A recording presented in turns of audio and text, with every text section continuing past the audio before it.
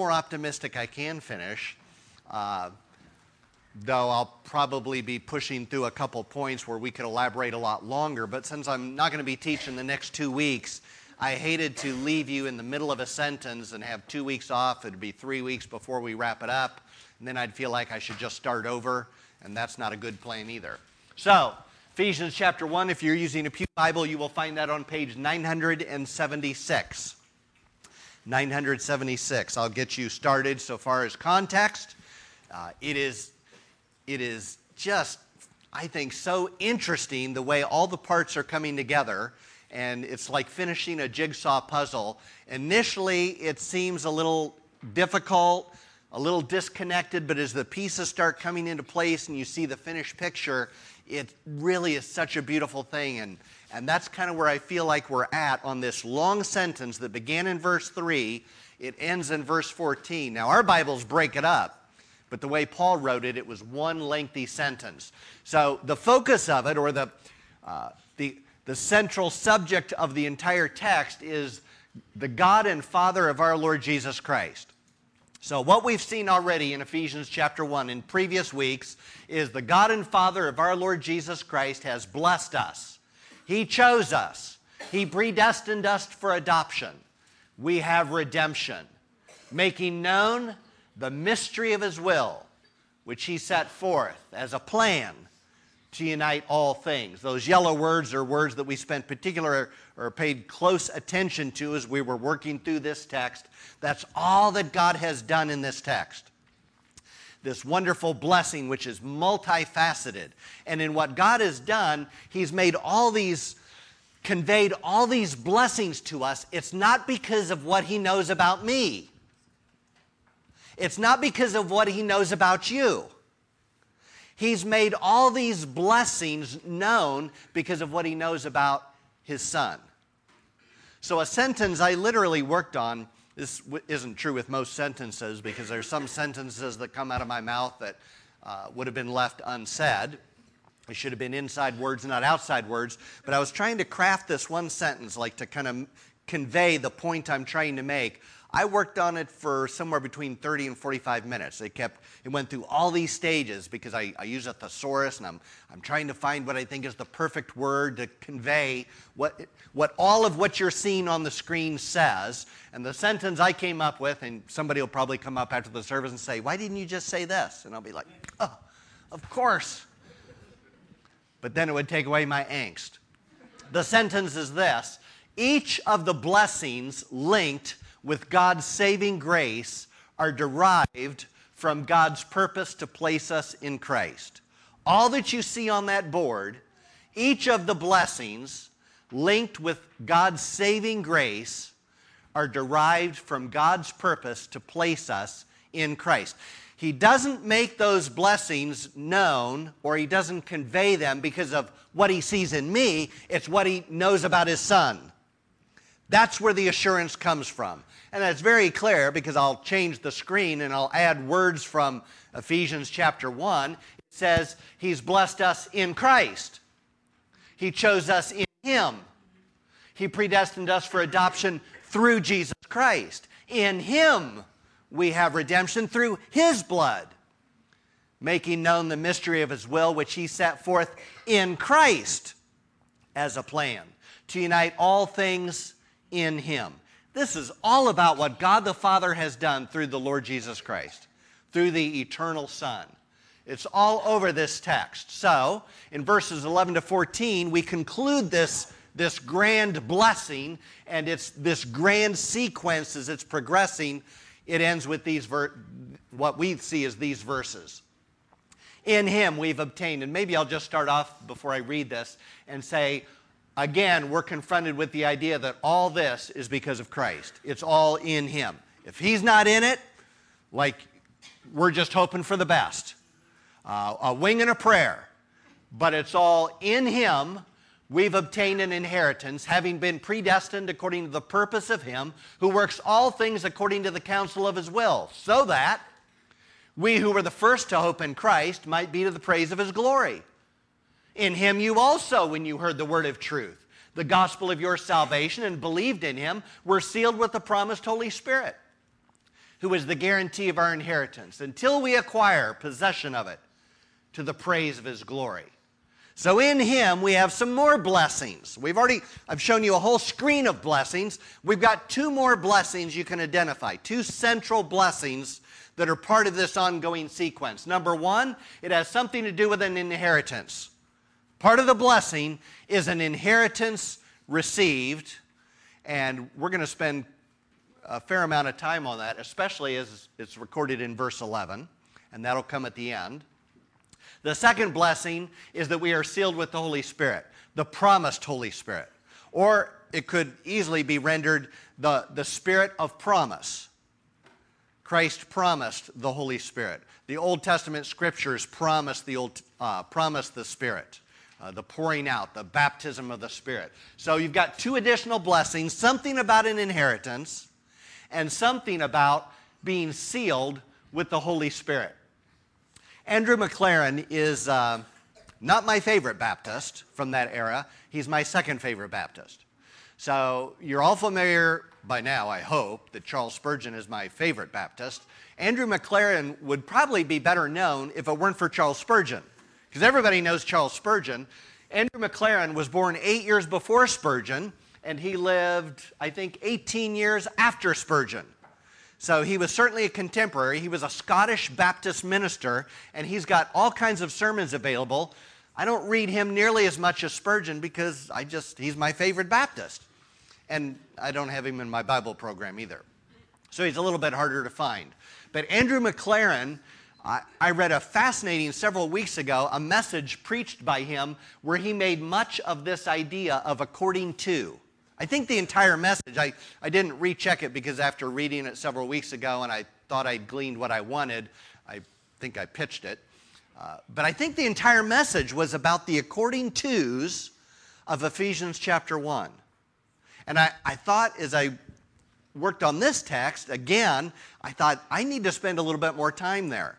So when you see, and when I'm teaching the Bible, one of the things I'm doing is I'm trying to feed you something. I'm trying to give you something that you're going to find that will make you say how great God is in his grace. But I'm also trying to teach you how to read the Bible so that you can do this on your own. So that you can begin, as you read your own Bible, things jump out at you and say, I'm noticing things being repeated, or that's a very interesting contrast, and you're beginning to identify things on your own that's, in some sense, much more valuable than the short time we have together on a Sunday morning. So regarding these according tos, Andrew McLaren is saying, when you see that, know there's a correlation. There's a correlation. There's a cause and effect relationship. And to make it really practical, especially out of this text, when you see those according tos, what you're doing is you're tracing a blessing back to its source. The blessing is the effect. But what's the cause? What's the source of the blessing? And you've got all these according tos that trace the blessing back to the source, and you don't want to miss it. So we'll look at all of them in Ephesians chapter 1, but let's start where we're at. In verses 11 and 12. The blessing is the inheritance. But if we trace that inheritance back to its source, it's according to the purpose of God, who works all things. Trace it back a little bit further. The purpose of God is traced back to the counsel of his will. This blessing of an inheritance traces back to its source, which is the purpose and the counsel and the will of God. Now let's go back to the first according to. In verse 5, you've got in love, he predestined us for adoption as sons. That's the blessing. Adoption as sons. Let's trace it back to the source. According to the purpose of his will. You trace the blessing back to the source. In verse 7, in him we have redemption through his blood, the forgiveness of our trespasses. That's the blessing. Trace the blessing back to the source. According to the riches of his grace. The purpose, the gracious purpose of God and the riches of his grace. Then you've got in verse 9, making known to us the mystery of his will. That's the blessing. God reveals to us the mystery of his will to unite all things in Christ. Let's trace that blessing back to its source according to his purpose, which he set forth in Christ as a plan. Now, we can actually move forward as well. I'm going to do it one time just to show you the opposite of a blessing, because when you understand how dramatic it is that God gives grace to sinners the likes of me and you, it makes the blessing much more glorious in some sense. So in chapter 2, you've also got two according tos, but they're translated by an English word following instead of according to, but it's the same word in the Greek. It looks like this. Chapter 2, verse 1. You were dead in trespasses and sins, in which you once walked, according to the course of this world, according to the prince of the power of the air, the spirit that is now at work in the sons of disobedience, among whom we all once lived in the passions of our flesh, carrying out the desires of the body and the mind, and were by nature children of wrath like the rest of mankind. I'm no better than anybody else in all the rest of mankind. But according to God's grace, he purposed to save me and call me out, just like he called out Saul, just like he called out what we know him as the Apostle Paul, but Saul. Charles Spurgeon talks about this, and I don't want to read a lot of Charles Spurgeon because I'll run out of time for those last two songs. But he just talks about how dramatic it is that God saves anyone. And the most dramatic conversion you will ever read in Scripture or you will ever become familiar with isn't what you read in Scripture, it's your own. It's your own. That God would save the likes of you because you are the most miserable sinner you've ever known. Because I don't know your thoughts, and you don't know my thoughts. I don't know your motivations, you don't know mine. But I know something about mine, even though my heart is deceitfully wicked. I know something about my thoughts. I know how undeserving I am of any grace at all from God. But God made us alive in Christ when we get to Ephesians chapter 2. So that's what we were. But before Paul gets us to what we were before God saved us, he tells us all that God is doing in Ephesians chapter 1. All right. In verses 11 to 14, Paul steps back from the progression of God's blessings that culminate in making known his will. That's where we were last week. A plan for the fullness of time to unite all things in him. So you've got this progression of blessing, and then right before verses 11 to 14, we had this grand notion of, and God is telling us he's going to unite all things in Christ. Things in heaven, things in earth, Jew, Gentile, it will all be united in Christ. He's going to accomplish, far as the curse is found, his salvation will reach. He will remove the curse of sin from all of creation. But to get there, to get to that grand end in verse 10, now he steps back and he says, let's talk about how this unification takes place. Let's talk about something about the process, how we're going to get to this grand ending. That's verses 11 to 14. Pronouns are key. Starts off with we. And when he talks about we in verses 11 and 12, he's talking about Jews, believing Israelites. It looks like this. In him, we believing Israelites have obtained an inheritance, having been predestined according to the purpose of him who works all things according to the counsel of his will, so that we, believing Israelites, who were the first to hope in Christ, might be to the praise of his glory. The second pronoun is you, and now we're introducing believing Gentiles to the believing Israelites. First we've got we Jews who believe. Now you Gentiles who believe, verse 13, in him you also, just like us, in him you also, when you heard the word of truth, the gospel of your salvation, and believed in him, were sealed with the promised Holy Spirit. And then you've got our and we again, which is all those believers lumped together. You've got believing Jews, you've got believing Gentiles, and now altogether it reads, who is the guarantee of our inheritance until we acquire possession of it to the praise of his glory. That's kind of the process. And what's being emphasized in all this is sameness. Sameness. Not distinction, not difference, but sameness. Let me work it through for you. First of all, you've got a same message. He talks about in him you also, that's in addition to us Jews, we believing Israelites, you heard the word of truth. The gospel of your salvation. You know what? That's what we heard. Paul says that's what I heard. I heard the gospel of truth. I heard the gospel of salvation. There is such a thing as truth. There is such a thing as truth.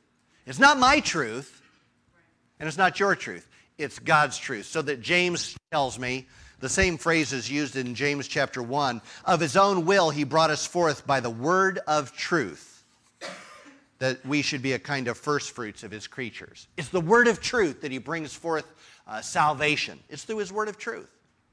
And you heard what we heard. What we heard about Jesus, who he was, where he came from, how he was incarnate, how he lived this perfect life of obedience, how he was nailed to a cross, but God raised him from the dead. He's ascended to the right hand of the Father, from which he rules and reigns, and he's promised to return again to make all things new. That's what we heard. That's what you heard. So there's the same message of salvation. There's also the same faith. We were the first to hope in Christ. I mean, in Good News Club every week we talk about to the Jew first and also to the Gentile. Well, Paul elaborates, he buttresses that again. We were the first to hope in Christ, but you believed in him too. What we knew, what we agreed to, what we're trusting on and relying on is exactly what you are knowing and agreeing with and trusting on. That's what faith is. So there's one message, there's one faith, a common faith. There's the same sealing. You also were sealed with the promised Holy Spirit. That's a big deal with Peter, right? When Peter goes to Cornelius, and all of a sudden, Peter's the most interrupted man in the Bible, by the way. I love that little thought. Like in the Gospels, more than anybody else in Scripture that I'm aware of, Peter gets interrupted. Like he's interrupted on the Mount of Transfiguration. He's interrupted when he's telling Jesus, this isn't going to happen to you. He's interrupted when he's preaching to Cornelius. He's sharing the gospel. And he's trying to go through some more Scripture. And the Holy Spirit's poured out. And it's like, but I wasn't done. But God's like, no, you're done. And the Holy Spirit's poured out. And Peter has to go back to the church and explain what happened. And he's like, Cornelius received the same Holy Spirit we did. The same thing. How could I prevent him from being baptized? He doesn't have to be circumcised and pledge himself to obey the law of Moses. None of that. He's justified by faith. So it's the same message, it's the same faith, it's the same sealing of the Holy Spirit, and it's the same pledge or the same inheritance, the guarantee of our inheritance, the earnest, the down payment, until we acquire possession. And everybody understands what that is on some level. Probably if you've ever put down money on a house, or sometimes maybe you put down money on a car, or maybe just put down money on something you want somebody to hold it for you until you come back with full payment. Sometimes I read a story, and I've had this happen, I can't remember where now, but I know there's times in my life where there's some activity and I've got to give them my driver's license. And that's in earnest. That's some sort of a down payment where they know I'm going to return whatever it is, or I'm going to fulfill my obligation because that driver's license is valuable enough to me that I will make sure to come back for it. Our inheritance is so positively certain in Christ because we've received the Holy Spirit as an earnest, as a down payment that this deal is going to be seen through to completion. There is no chance of this not happening. Now, I recognize there are Christians and there are Christian groups that believe, I think wrongly, from my reading of Scripture, but they think wrongly that a Christian can lose their salvation. And so when they see something like this about a guarantee of our inheritance, what they want to say is it guarantees that you belong to God so long as you choose to belong to God. so long as you persevere. But there's really no guarantee when it's all said and done. But this idea of guarantee in Scripture is used three ways. It guarantees authenticity and ownership. Make sure I get this right. Well, that's the first two. It makes something authentic. Oftentimes when a letter was written in New Testament times, especially if it had implications, it was sealed. And until that seal was broken, it guaranteed that this is authentic. It's been sealed. Nobody's tampered with it. The seal is still there. The second reason for sealing is to declare ownership. That is, you might write something on your belongings. If you have livestock, you brand them. All that is saying, that belongs to me. That's also what's happening here. The Holy Spirit is given to Christians. You belong to me. You've been purchased by the blood of the Son. And then it also guarantees, it safeguards and makes secure. They sealed the tomb in which Jesus was buried. That was to make secure. What they weren't factoring in is that God is bigger than our seals.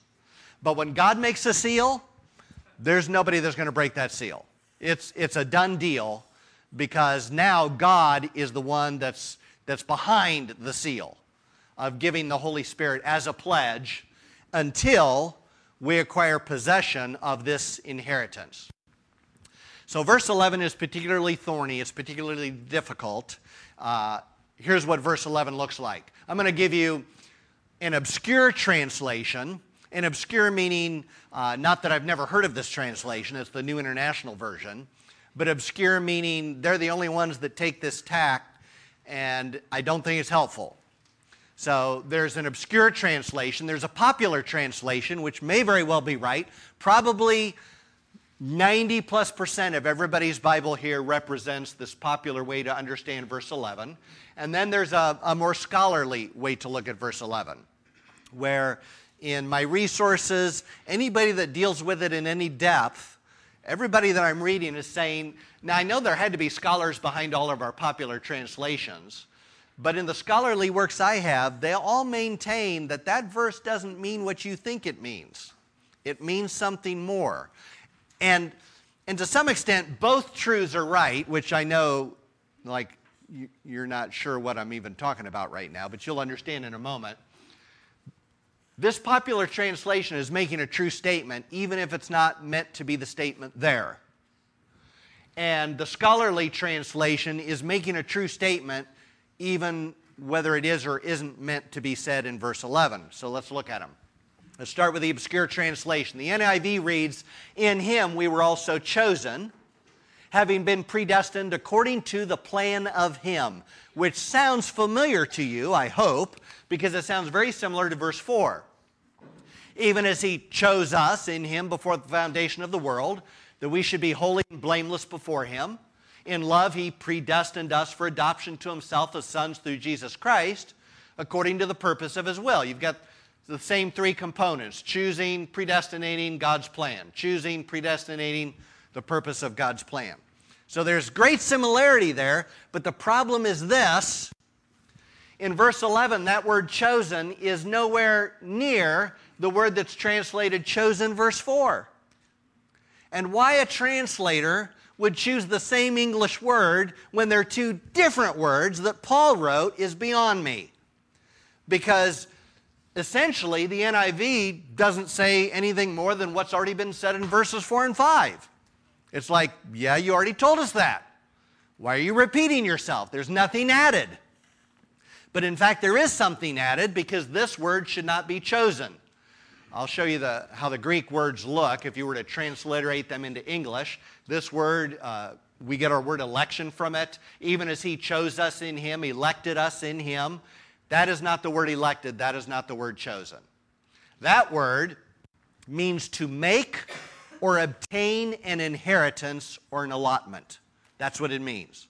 It's only used as a verb in this particular verse. It's nowhere else in Scripture, this particular form of the verb. So the NIV obscures what is the main thought, something about an inheritance. And the NIV only leaves you with, He's chosen us, which we already knew. And if you're not emphasizing the inheritance, I think you've botched your verse. The NIV does fine things other places. No English translation is perfect. I'm not down on the NIV that much. Well, I mean, I think you could up your game, but at any rate, so that's obscure because it obscures the real meaning of the word, to make or obtain an inheritance. So let's go to the popular translation or understanding. The English Standard Version, the New King James, the New American Standard, all say something along the lines of, in Him we've obtained an inheritance. Now you've got the main idea, something about an inheritance. If you have a Holman Christian Standard Bible or a Christian Standard Bible, it says, we have also received an inheritance. Same idea. We've received it, we've obtained it. And we know that that is complementary with what he's going to say in verses 13 and 14. He talks about the Holy Spirit, who is the guarantee of our inheritance until we acquire possession of it. So it has that consistency. We have an inheritance. If you're in Christ, you have an inheritance. That's a true statement. But the problem is this, or the reason why the scholars say not so fast, and that's because that word inheritance, it's a very passive verb. And so I'll explain that in just a moment. And so they're saying, I'm not sure it's talking about what you have. It's talking about what you were made, which I'll explain. It also, they would say, the problem with this view is it's not looking at a bigger picture of how the word inheritance is used through Scripture. As Paul is developing this idea of Jews have this, now Gentiles have this, and it's all going to be united in Christ. What was it the Jews had? Well, on some level, on one very base level, their inheritance was going into the promised land. But nobody's saying that Christians have got a piece of land in Palestine and we can all timeshare out there because it's ours. So there's something more than that. Let's go to the scholarly opinion, which I think there's value in both. This is at least better than the NIV. The scholarly opinion, the point is this. This verse is not referring to our received inheritance. Rather, it is referring to the fact that we became God's inheritance. Verse 11, it's not what the inheritance we have, it's the inheritance God has. And that becomes fascinating as you play this out. This is easily sustained in Scripture, but here's some English translations. The New English Translation, which I use in Sunday school, came out a few years ago. Now they're in their second edition. It reads in verse 11, in Christ we too have been claimed as God's own possession or inheritance. The American Standard Version, which is highly regarded, though it's kind of choppy because it tends to be so word for word literal, the American Standard Version, early 1900s I believe, in whom also we were made a heritage. That's translating the passiveness of it. We were made something, not we were given something, we were made something. And then Berkeley's modern translation, 1958 or 59, I think. In Him, we too were made God's heritage. So let me show you. If we put it all together, it looks something like this. First, Israel was chosen by God to be His inheritance. Now, I don't have time to show you all those verses, but I'm going to read a fair amount of them. And you can either listen closely or you can write down those verses to check them out on your own. And there's more than that, but those are exceedingly clear that God has a chosen inheritance. Let me start with Deuteronomy chapter 4, verse 20. Moses says, but the Lord has taken you, speaking to the Israelites, He's taken you and brought you out of the iron furnace, out of Egypt, to be a people of His own inheritance, as you are this day. I don't know if you've ever imagined that God has an inheritance. He chose Israel to be His inheritance. He took them out of Egypt as His inheritance. God doesn't need embellishing. He did it because of His grace. Chapter 14, verses 1 and 2. You are the sons of the Lord your God. You are a people holy to the Lord your God, and the Lord has chosen you to be a people for his treasured possession out of all the peoples who are on the face of the earth. All the peoples on the face of the earth. You're my inheritance. You're my treasured possession. Deuteronomy chapter 32. This one's particularly interesting, probably the most interesting. It reads like this. Remember the days of old. Consider the years of many generations. Ask your father, and he will show you. Your elders, and they will tell you. Well, when Moses tells the Jews, the Israelites, ask your forefathers, ask your elders, what are they going to tell you? Here's what they're going to tell you. When the Most High gave to the nations their inheritance, when he divided mankind, he fixed the borders of the peoples according to the number of the sons of God. But the Lord's portion is his people. Jacob is his allotted heritage. The Lord gave inheritances to all the nations of the earth. But when it came to Israel, he says, that's my inheritance. Not yours. Nobody else's. That's my inheritance. That's mine. God's special claim of grace was upon Israel. It goes on, Psalm 33. The Lord brings the counsel of the nations to nothing. He frustrates the plans of the peoples. The counsel of the Lord stands forever. The plans of his heart to all generations. Blessed is the name whose God is the Lord, the people whom he has chosen as his heritage. The point I'm simply trying to make is that God has chosen an inheritance for himself. And all through the Old Testament, that inheritance is Israel.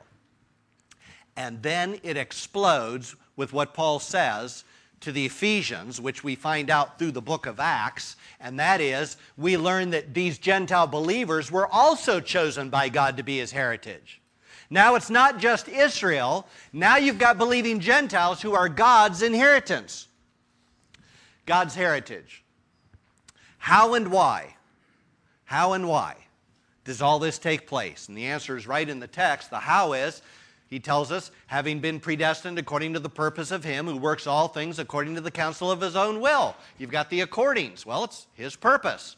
He's working all these things out according to the counsel of his own will. Why? To the praise of his glory. To the praise of his glory. And on your own, I encourage you to read Acts chapter 13 because it is such a wonderful, vivid illustration of all these principles that Paul is teaching in that first chapter of Ephesians.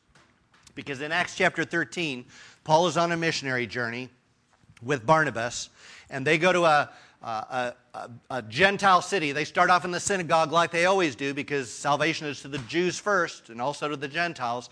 And the Gentiles are very interested more than the Jews. The Jews were interested, but then there were some that started debating with Paul. And Paul says, the next Sabbath, Paul's like, all right, you judge yourselves as unworthy for these things. We're going to bring the message to the Gentiles and they will receive it. They'll receive it. They become God's inheritance as they receive the message, the gospel message about the Lord Jesus Christ. Same message, same faith, same Holy Spirit, same inheritance.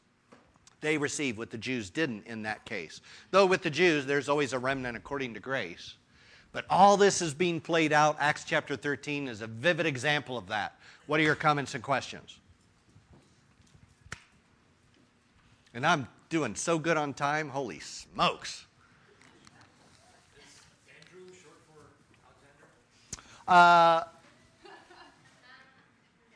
Andrew? You were referring to the other theologian.